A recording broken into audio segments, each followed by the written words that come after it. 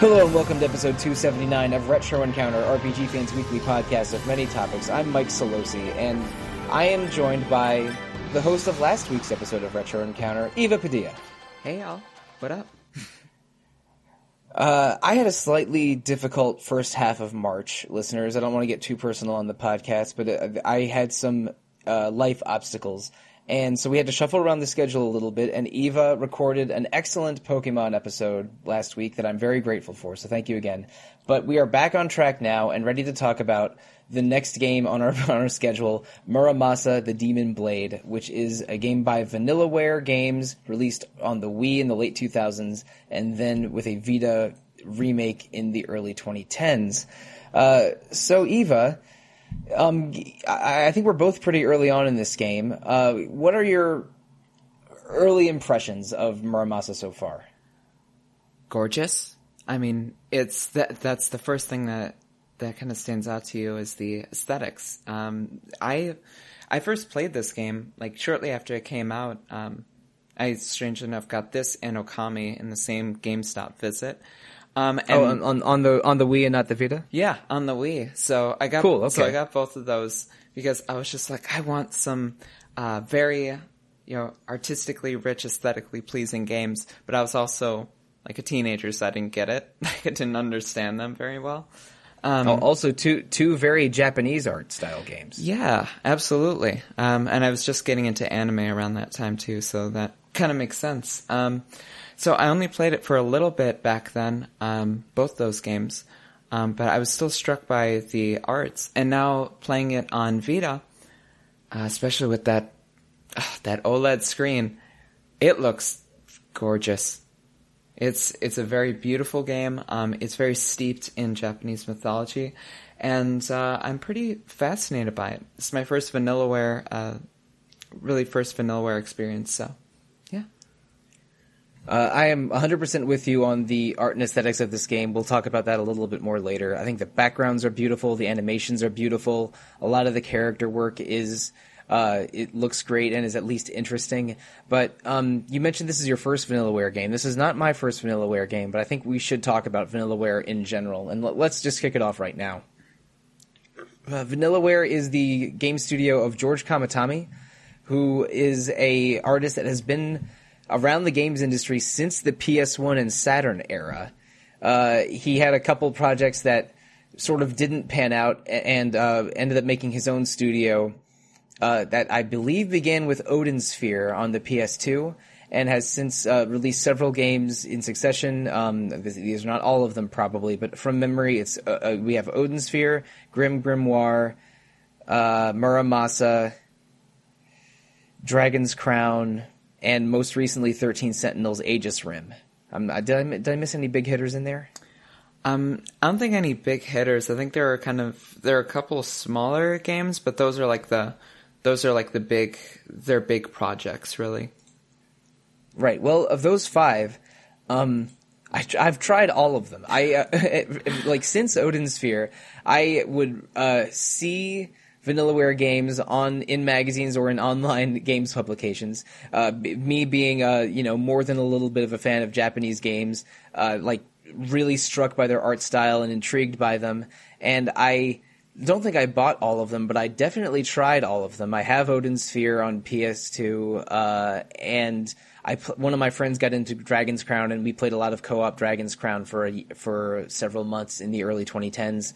But I really couldn't get into any of them. Like I was always sold by the art style, and then let down by the gameplay sometimes. Like Odin Sphere has sort of 5 chapters with a different playable character in each chapter, and I petered out on that game in chapter 2, and I don't think I even the first time I tried Muramasa, which was on the Vita, I didn't play it on the Wii. Like I just sort of decided the action was subpar and I didn't need to continue. So I've owned this game for several years, but I'm finally committing to finish it to now in 2021. But the thing that really sold me on Vanillaware was playing 13 Sentinels last year. I played it maybe a month or two after it came out and thought it was just excellent. And finally there was a game with story and mostly gameplay that was at least acceptable enough for me to drink in all of that gorgeous Vanillaware art for a few dozen hours. And Eva, I'm not sure if you've tried it or not, but 13 Sentinels Aegis Rim comes highly recommended when you have the time and the inclination to do so. Yes, and I definitely do have the inclination, and I will find the time to do so. And that's something that I've kind of heard from a lot of people as well. I really couldn't get that much into Vanillaware. And then with Aegis Rim, a lot of people were like, yeah, actually the story holds up pretty well, and it grabs me more in a narrative sense than any of their other previous games have. So it just kind of clicks a bit better, and it's a better overall experience than the other ones.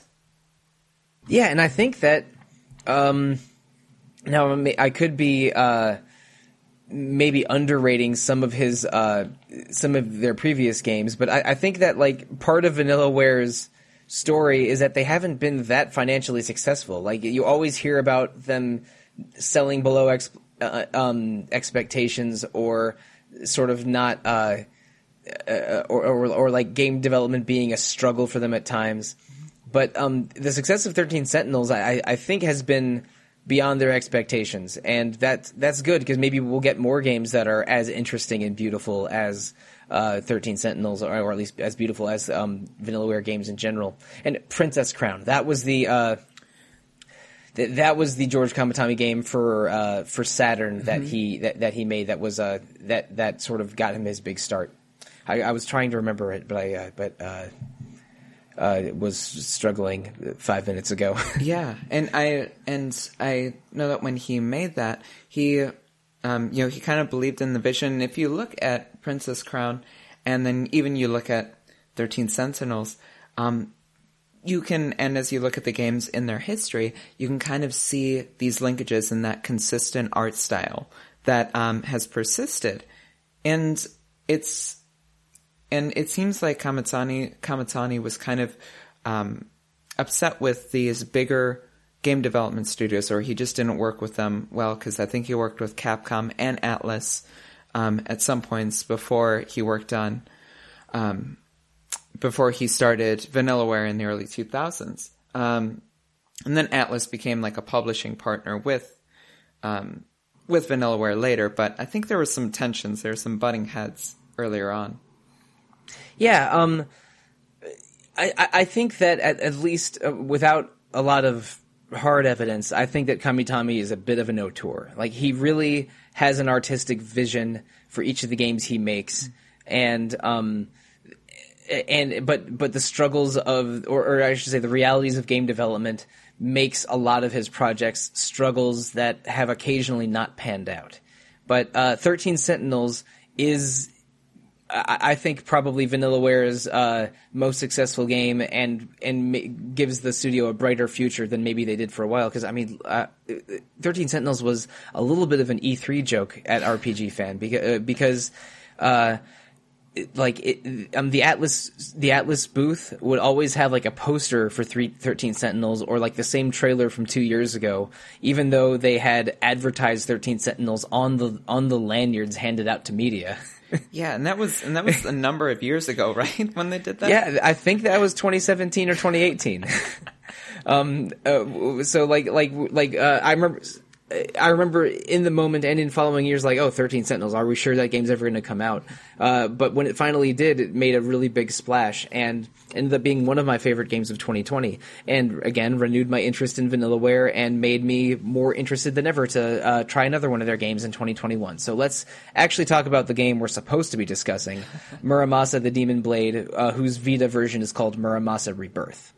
Now, it's a solo action game with a lot of RPG elements.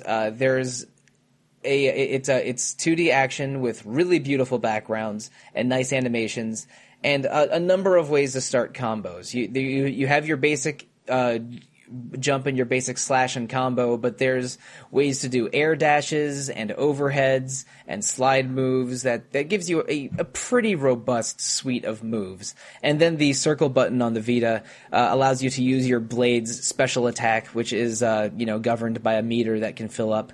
And if you have too many unsuccessful guards at once or use the special attack too much, your sword can break, which means you have to switch swords while your broken sword recovers.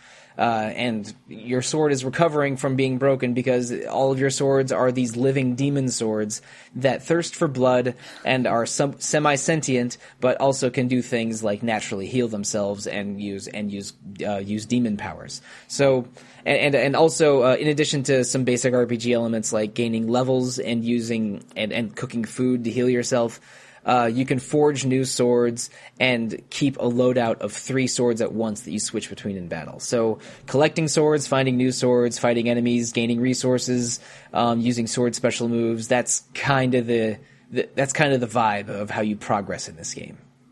Yeah, it's quite linear, at least early on, and I don't suspect it will break from that linearity too much. Not necessarily a dig at the game, just a state of affairs, but it's it definitely, it has a mini map in it even that just kind of points you left or right to where to go. So, yeah, it's rarely more complicated than this zone has 2 exits in the upper left and lower left, and there's some Metrovania elements where there's maybe hidden areas or special trial caves that I think reward you with a rare blade if you finish them. Mm-hmm. There's something like 100 blades total, and that you can collect. So the completionists will have at least some activities to do in this game. And the story is linear and the events are linear, but we should mention there is a lot of backtracking through the same areas to get to new story points, and there are 2 playable characters. There's 2 parallel storylines, one with the main character Momohime and one with the main character Kisuke. That they begin on, I think, opposite sides of the map. Momohime sort of starts on the in the east, and Kisuke starts in the west. And I think they'll eventually probably visit some of the same areas, but at least in the early chapters for both characters, they're basically still sticking to their halves of the map for now. Yeah. So, interestingly enough, have Kisuke and Momohime briefly met in your game yet? No, I don't think so. So, if you go to the hot springs, it was like the 3rd time I went to the hot springs, because I'm just playing the Kisuke route right now. You go there, and usually it's just some macaques or something that are there. Mm-hmm. But the 3rd time I went to a hot spring, Momohime was actually there. I think I've only been to hot springs twice, so maybe I just need to wait for that 3rd meeting. Yeah, I'm not sure if it's specifically for the 3rd meeting or if it's just that that she might randomly, proc or something like that, where it's like, oh, I guess Momohime shows up here. But Kisuke sees her and he's like, oh, I'm sorry, I just didn't want to waste this bath. I hope I'm not making you uncomfortable. And then he skedaddles. But are you sure it's really Momohime? I don't know. I mean, well, okay, let's go into the basics of each of their stories. Momohime is possessed by a demon sword, and this is not a big spoiler. This is at the very beginning of the game. A warrior, a sort of some kind of demon warrior named Jinkuro, was trying to kill a samurai lord named Yukinojo, and Momohime, who I don't think she's I think Momohime is Yukinojo's fiancé, and she tries to step in between the blow, but the technique Jinkuro was using was a soul-stealing technique, because so Jinkuro's goal was to have his soul replace Yukinojo's soul, and then do some kind of dark deed in Yukinojo's body, but instead he accidentally possesses Momohime, and so at the beginning of their story, you're not really Momohime, you are Jinkuro Momohime. And at first you have to find Momohime's missing soul, because if her soul gets destroyed, then her body will be destroyed as well. So Jinkuro's goal is, all right, first I gotta find Momohime's soul and secure it. So we'll be 2 souls in the same body, or maybe her soul sealed away just so her body won't be destroyed. But then I got to find Yukinojo and properly possess him and give Momohime her body back. That's the gist of Momohime's story. And at first, a very confused Jinkuro is trying to track down Momohime's missing soul, then he finds her, then he's trying to track down Yukinojo in Chapter 3, where I stopped playing. And Kisuke's story is a little different. He's a ninja that I think is part of the clan that Yukinojo, the samurai lord that Jinkuro is trying to track down, is part of.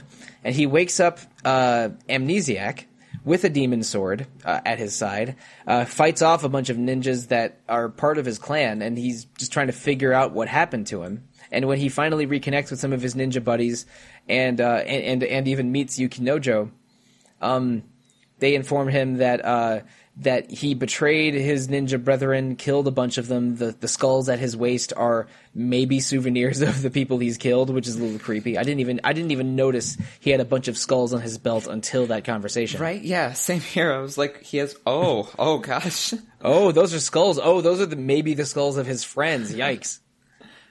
And then Yukinojo sends him on a mission to track down a woman named Torahime.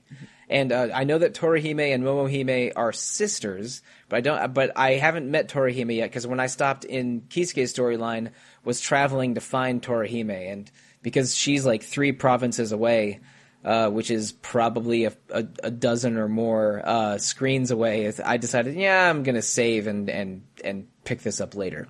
But you're a little bit. But you said you're only in Kisuke's story. You haven't started Momohime's yet. But you're a bit farther than I am. Like, how does it progress from there? Well, so he ends up finding Torahime, and Torahime also is riding a giant flaming dead horse, which is pretty cool. Pretty cool stuff. That sounds pretty dope. Yeah.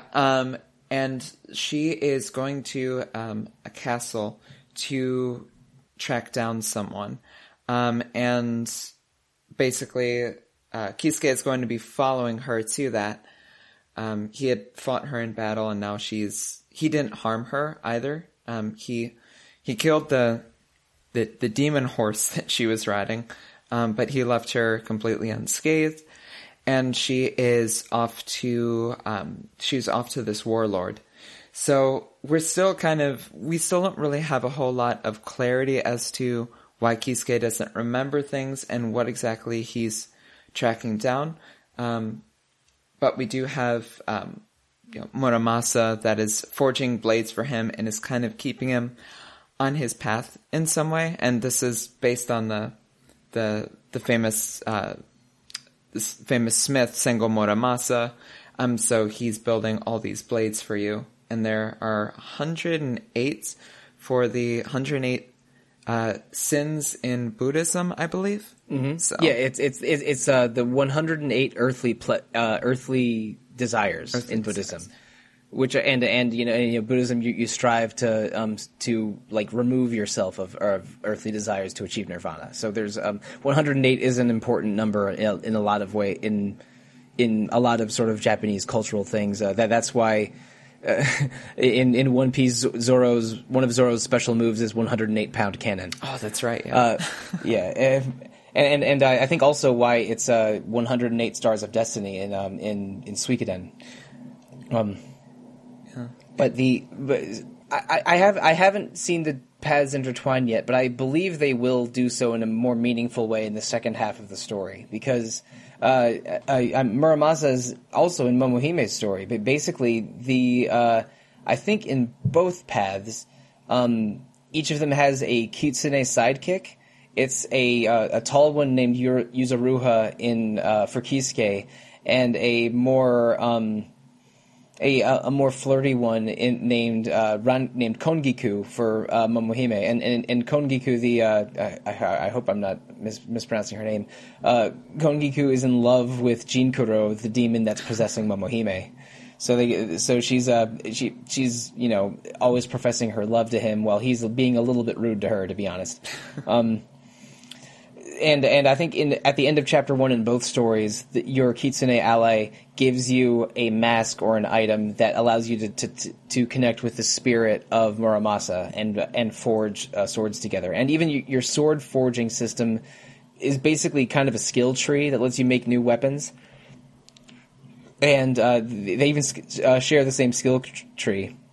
There's at least one sword I've found already that has a prerequisite sword, one for Kisuke and one for Momohime. So these storylines and skills will intersect eventually, but other than the swords what swords they can use, I think the gameplay is identical for both characters. And using different swords only, again, because the moves are basically the same, other than, they'll play identically except for, whatever special sword powers are attached to the circle button. Yeah, they basically have different run animations, and that's kind of it. Oh no! More important, they have different sheathing animations, because the Kisuke throw your sheath up and have it land on the sword perfectly is really, really stylish. I like that a lot. It is. Yeah, you're right. I am reducing it. Those animations for the sheathings are pretty rad. Momohime's is a little bit tamer. She spins it around in one hand and then casually sheathes it, but the stylish toss and catch that Kisuke does kind of reminds me of a classic Haomaru animation in Samurai Showdown. And Capcom vs SNK 2 Mark of the Millennium, very importantly. I don't know why they let a samurai fight in a Street Fighter game, but there you go. These animations are so good. Even the regular Mook ninjas that you deal with are like they at least move and jump in interesting ways, even though they're almost laughably easy to kill at one point, because you can deflect any attack by striking or blocking. You can dash around. I mean, there's 2 difficulty modes. And on Legend difficulty, their enemies are almost more targets than proper enemies. But on the other one, the one time I tried it, I was losing a little bit too much health and was concerned about my ability to beat this game in a prompt manner. So I think I'm going to stick with Legend for the rest of the way. Yeah, it's kind of weird that the difficulty options aren't as simple like easy or hard. It's Legend and Chaos, which are not that's not a steady ramp up. Like that doesn't make a whole lot of sense in my brain. But I mean, because there's only 2, it's easy to make heads and tails about it. But if they were to make more intermediate difficulty options, that system would have just been like the Xbox going forward, where it's just like, which one was the one that came before? Was it the 360, the One, the X? I can't tell. Yeah, it may be not quite as linear as the PlayStation's progressive consoles. Yeah.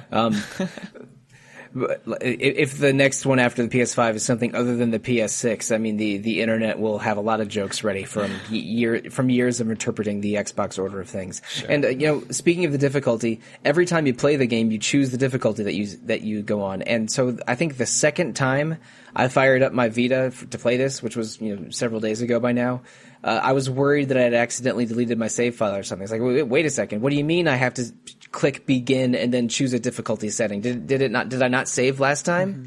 Like I was briefly confused, but no, it's just they make you pick the difficulty every time you load. Mm-hmm. Which isn't too bad, because maybe there's a day where you're feeling a bit more ready for that challenge of the chaos. So. Oh yeah, there's nothing wrong with it. I was just a little bit alarmed, unnecessarily. Oh, sure. Again, the second time I fired up the game. I haven't had any real technical difficulties with the Vita version. There's not even significant loading times. It runs pretty smooth. Yeah. But I think it did come out something like 3 or 4 years after the Wii version, which is a whole new development cycle. It's sort of remarkable that they had a slightly late port that runs this well, even. Yeah. I think it's a pretty good showcase for what exactly the Vita could do and what a game on Vita could look like. Because, frankly, for me, a lot of time the Vita has been a retro machine for me. That's been my go-to portable PS1. It's been my upgraded PSP. So the only Vita game I had really played on there was Persona 4 Golden, which, was also a PS2 title originally. And this is a game that actually shows off how gorgeous the Vita could be. Just with that beautiful OLED. It's not as high of a resolution as a Switch screen, but it still looks just gorgeous. I'm trying to think of the games I've enjoyed on my Vita the most, and they're overwhelmingly ports. Right. Even ones that had ports later. Like I played a ton of podcast games on the Vita, from Breath of Fire 4 to Legend of Heroes Trails of Cold Steel to this. I also enjoyed Persona 4 Golden very much on the Vita. The Vita had a little bit of an unfortunate reputation. Like Sony sort of stopped putting a lot of money into it only a few years in. Its lifetime global sales are around the 16-17 million range, which is around the same as about as much as a Wii U. So and both of those consoles are considered unsuccessful for their publishers, but it's such a nice machine. Like, playing things on the Vita feels good. And again, I've played many a PS1, PSP port on it, including one of the ones I didn't mention was Tactics Ogre Let Us Cling Together last year for the podcast. Me too. And when we podcasted together on Vagrant Story, I was playing it on the Vita. Same here. The one tricky thing though is if you're playing a PS1 game on the Vita and it uses the DualShock 1, so a later PS1 game that maybe that doesn't use the ancient PS1 controller, but adds one with the L2 R2 and dual joysticks. Sometimes tapping the back of your Vita can make it press L2 or R2. So I would get really, really weird errors at times playing maybe more than one game, but I specifically remember it happening during Breath of Fire 4. I think it changed it to fast forward or paused the game or something, or changed the menu when you hit L2 or R2. So sometimes if I just was touching the back of the Vita with my hands in a resting position, the game thought I was holding down R2 and got real weird. Yeah. So I don't know what your experience is like that, but PS1 games in the Vita were great 90% of the time, but sometimes you got to be a little bit careful. Yeah, like anytime I'm going into a port of a game on Vita, or in the PS1 Classics or something, first thing I do is check those controller settings. I'm like, okay, if I touch the back of this, is something going to happen? Because I'm going to brush against the back of it, and I do not want anything to just absolutely fall to heck. So yeah, for maybe over an hour when I was trying to play Breath of Fire 4, and this would have been, I'd have to check the dates, but it was either January 2016 or January 2017. I was just so alarmed that my beloved Vita was broken, that that there was a real struggle. But then I figured out, it's when I'm resting my hands on the back. It thinks I'm pressing L2 or R2. Mm-hmm. Now I get it. It was I was concerned for a second, but then I eventually figured it out. But regardless, the Vita is a very nice machine to play games on. I think the controller and button placement feels good and makes sense, and games look great on it because of that nice screen. And but it did become a bit of an indie port machine, and like an upgraded port machine. And again, it's a little reductive to call it a port machine, but if there's ever a system that it was appropriate for, it's this one. So we're playing an upgraded port of a Wii game that had an extra few years of development on it, and the result is pretty gorgeous. This game looks beautiful and plays at least adequately, because I don't think it's a great action game moment to moment, but it's at least good enough.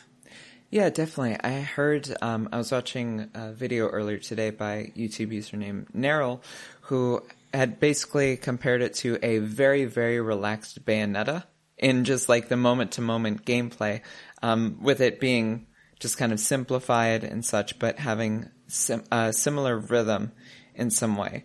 And I think that's decently accurate. Of course, it's not anywhere near the complexity or the combo machine that you can do with Bayonetta, but it's simple, and it can feel pretty good if you are getting your air dashes right and you're getting your down strikes and such. It works. It is competent enough for what's presented, because the presentation is really the key driver of the game. I think that you can compare this to somewhat of a long tradition of ninja action games in Japan. Even going back into the 80s arcade days, games like Ninja Gaiden and the Goemon games made by Konami are sort of all share a bit of a lineage with this. And even in the Goemon games, at least I know there was a popular Super Nintendo one that had a translation project in the early 2000s. That one has a lot of RPG elements in it. And there's a N64 one. I think it's just called Mystical Ninja Goemon in North America. That was fairly popular. But games like that, and of course there's Ninja Gaiden, which was 2D for several years, and then had a bit of a 3D renaissance with the Tecmo ones on Xbox and 360. Yep. But the game that this reminds me of is an older one of those.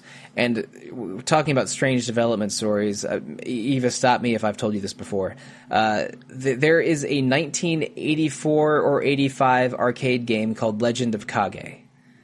No. And continue. Okay. I don't think it's a great arcade game. It's semi-popular. It was made by Taito, which Square Enix bought several years ago. So I think Square Enix owns the license now. But it was a pretty good, or at least passable, ninja action arcade game from the 80s that had an NES port. But it reminds me of Muramasa because the stages are very vertical. The jumps are very floaty. There's a lot of jumping between branches in forest stages, and then along rooftops and ninja bases in that game. So this game almost feels like a much, much prettier version of Legend of Kage when you're playing it, when you're in most of the action sequences in the game. But Legend of Kage did have a sequel, Legend of Kage 2, which I have played. I've played it more than the original Legend of Kage, even. But Eva, if you don't already know, can you guess what year and what system Legend of Kage 2 came on? Original was arcade and NES in 1984. I think 85. So hazard a guess for Legend of Kage 2. 1992 Sega Genesis. Try 2008 Nintendo DS. What? It had a DS sequel 23 or 24 years later. What?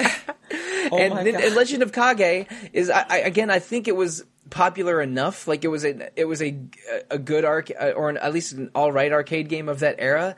But who was demanding a Legend of Kage sequel 23 years later? They clamored for it. The fans were just ravenous, and they knew what they had to do. They knew they needed Kage back.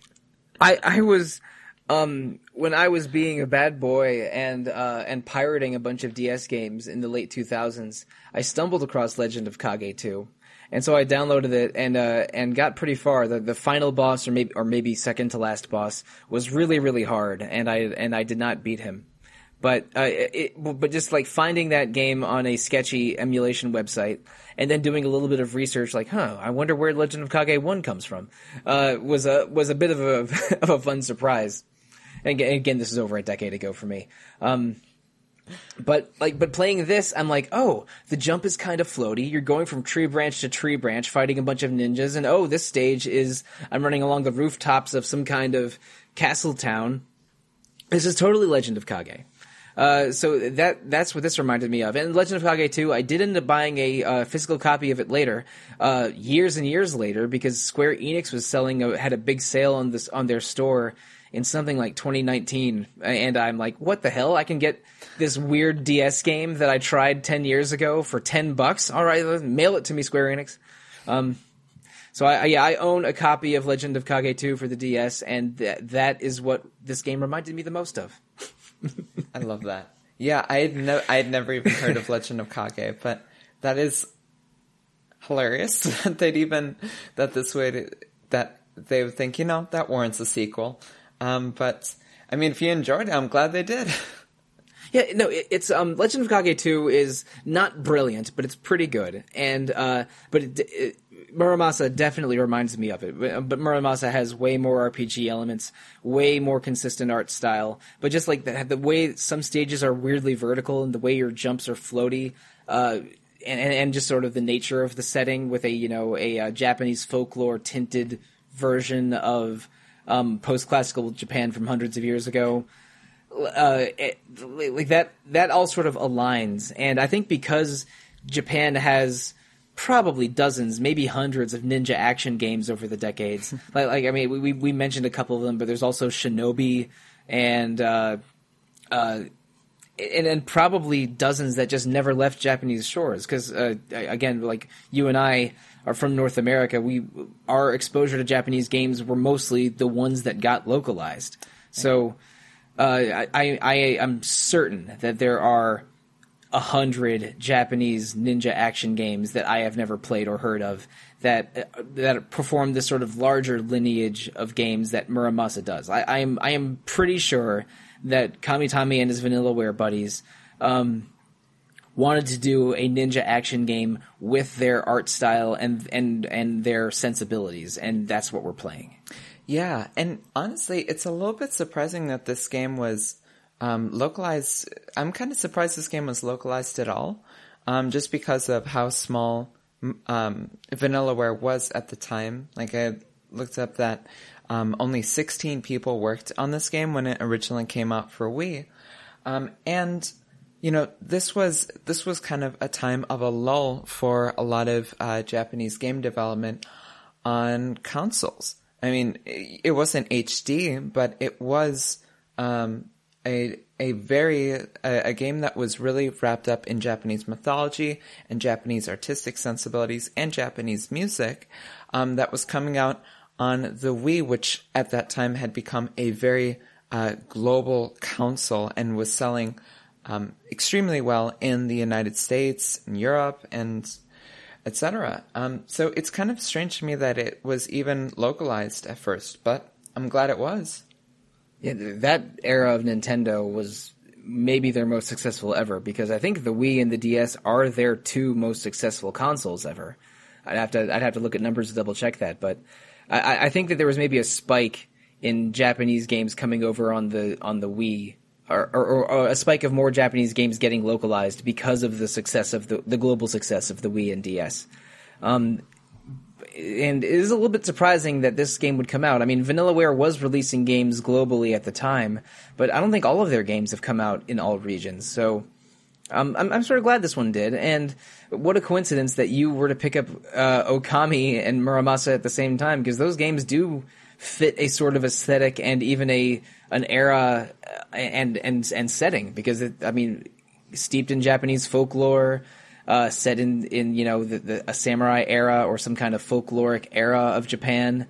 I think those two games fit reasonably next to each other, with one of them being a beautiful Zelda-like and the other being a beautiful Legend of Kage-like, that popular genre of Legend of Kage-like. The best genre.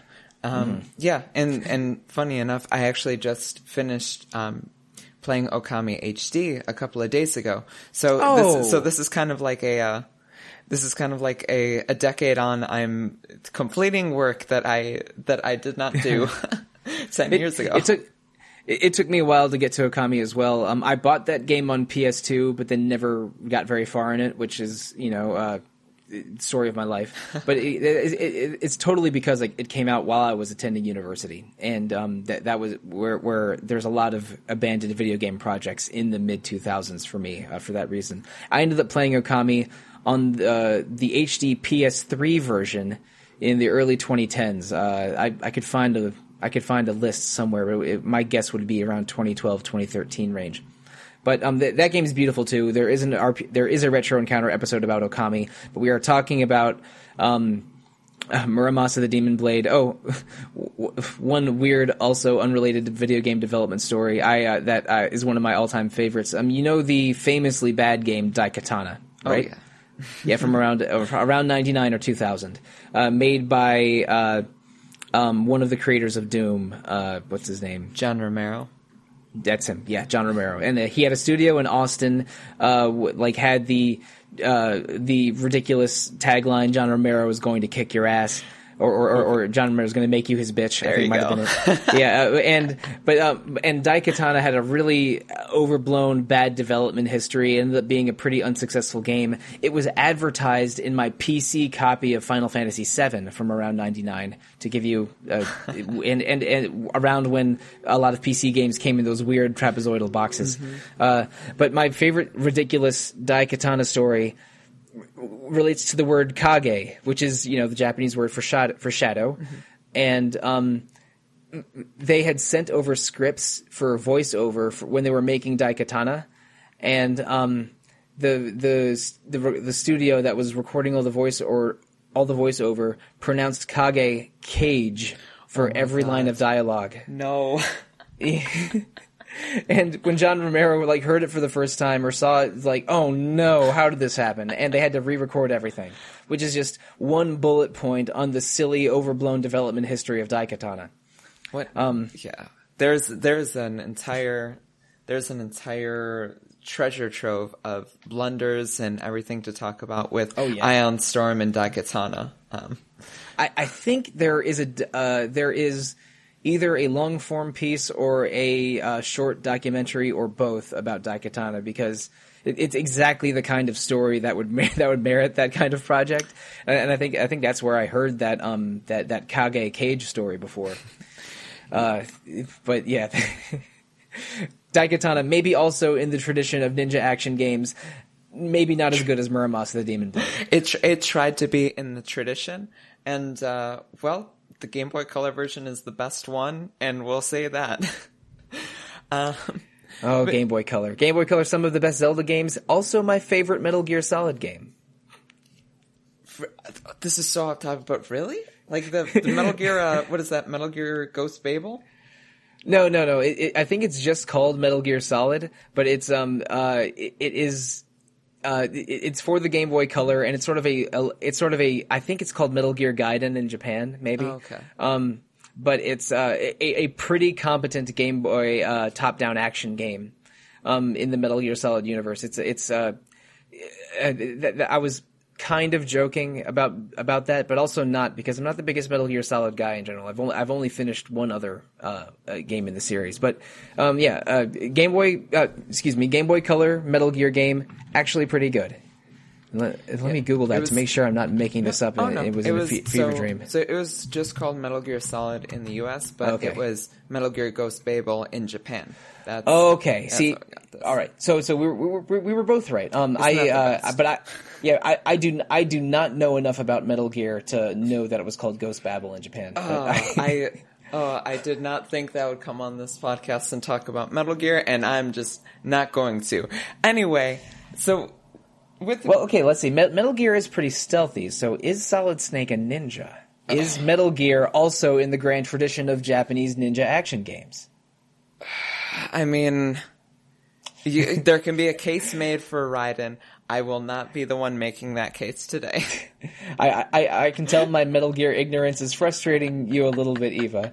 But okay, if we're talking about the development history of Daikatana and the Game Boy Color Metal Gear Solid game, we might be near the end of the episode. But before we go into it, before we get into housekeeping, I two questions for you. How excited are you to play more Muramasa? And also, do you think you're going to get into the DLC a little bit? Because we haven't mentioned this yet, but in the Vita version, there are 4 special DLC chapters. Yeah, so I'm excited to play more. I'm kind of progressively warming up to it. And I'm going to see how it goes with my playthrough of Kisuke and Momohime's story. But I think I'm going to play the DLC because the DLC is called Genroku Legends, and it's exclusive to the Vita version. And there are 4 little short stories that are 1 to 2 hours long. They all have a different playable character, and it's one of the strangest DLC releases that I've ever seen, because it's okay, we're doing a remaster of this game, and instead of the DLC being some sort of costumes or like, combat missions or something. This or even even more Kisuke or more Momohime. Right. These are entirely different characters put into these environments 4 years later on a different console. So I think just on that basis, I'm interested in it. So I'm probably going to give them a shot. And if it's something that I can stick more in this world's gorgeous art, which, as opposed to Okami, which has a very a singular kind of artistic period of Japanese culture, this is kind of drawing from a lot of things, but specifically centered around kabuki theater. It's something that I just want to see more and more of, because every succeeding hour just brings new kind of aesthetic flourishes and things I'm hugely impressed by. Yes, I am entirely in agreement with you. I think that Muramasa is so successful aesthetically and at least adequate in gameplay, and so my motivation to play more is to see more beautiful settings and elaborate boss designs, more so than seeing how the story is. The story is fine, the gameplay is fine, the art is amazing, and me wanting to play more Muramasa is very visually motivated. And those 4 small DLC chapters, the price isn't bad. They're $5 each or $15 for the 4-pack. Which I think is reasonable enough for what it is, and like one of them is a cat trying to avenge the murder of its owner, yes. which sounds great. Another one is a demon princess trying to do some kind of hell business. That sounds great. I'm at least intrigued by it. I'm not sure if I'm gonna pull the trigger on them yet, but I am interested in playing more Muramasa and might be interested in playing some Muramasa. You said Ganroku chapters? Genroku Legends. Yeah. Genroku Legends. That's what it was. I did not do enough research to remember either of those words, I'm afraid. But I am interested enough to remember what we're doing next on Retro Encounter. Next week we're going to have our second episode on Muramasa the Demon Blade. By then, Eva and I will hopefully have finished both Kisuke and Momohime's stories, and we'll be able to talk about the story in a more complete manner. Because again, I think we're maybe halfway or just short of halfway on these 2 stories. I think there's 7 or 8 chapters for each, and I'm midway through chapter 3 for both players, or both protagonists. So that's what's coming next week. And following that, we're finally going to do that episode on Crimson Shroud that I've been telling people we were going to do in March. Whoops. That is another weird, cool game that is definitely worth discussing. And also another Final Fantasy XIV episode. I know, listeners, you're tired of RPG fans' FF14 content, but we're not slowing down yet. We're doing part 3 of our 4-part FF14 miniseries in April. As well as a game, I think, we've mentioned this in previous episodes. We're doing 2 episodes on Suikoden 3 in April, a game I have not started yet because I've been too busy with Bravely Default 2 and Muramasa the Demon Blade. So, hopefully I can finish that game about 108 different things that aren't swords, by the time we record those episodes in April. And let's see, May, I won't say what game we're playing yet. We have figured out what we're doing in May, but it is to celebrate a very special video game anniversary. Please look forward to it. And in addition to Retro Encounter, RPG Fan has 3 other fine podcasts: Random Encounter about randomness, Rhythm Encounter about rhythmness, and Phoenix Edge about phoenixness. Please subscribe and try out or listen to all 3 of those, plus Retro Encounter, and review those on iTunes or Google Play or whatever podcast listening venue you are using. Give us all the feedback you can. And RPG Fan is not all about podcasts. You can also visit RPG Fan's main website with message boards, or our Facebook page, our Instagram page, our Twitter page, our Discord server, our YouTube channel, our Twitch channel, something streaming every day on Twitch. And if you want to reach out to us directly, the best way to do so is to email retro@rpgfan.com or on our individual social media pages. So, Eva, what's yours? So you can find me on RPG Fan's general social media accounts, but you can also find me on my personals as @EvaLise on Twitter and Instagram.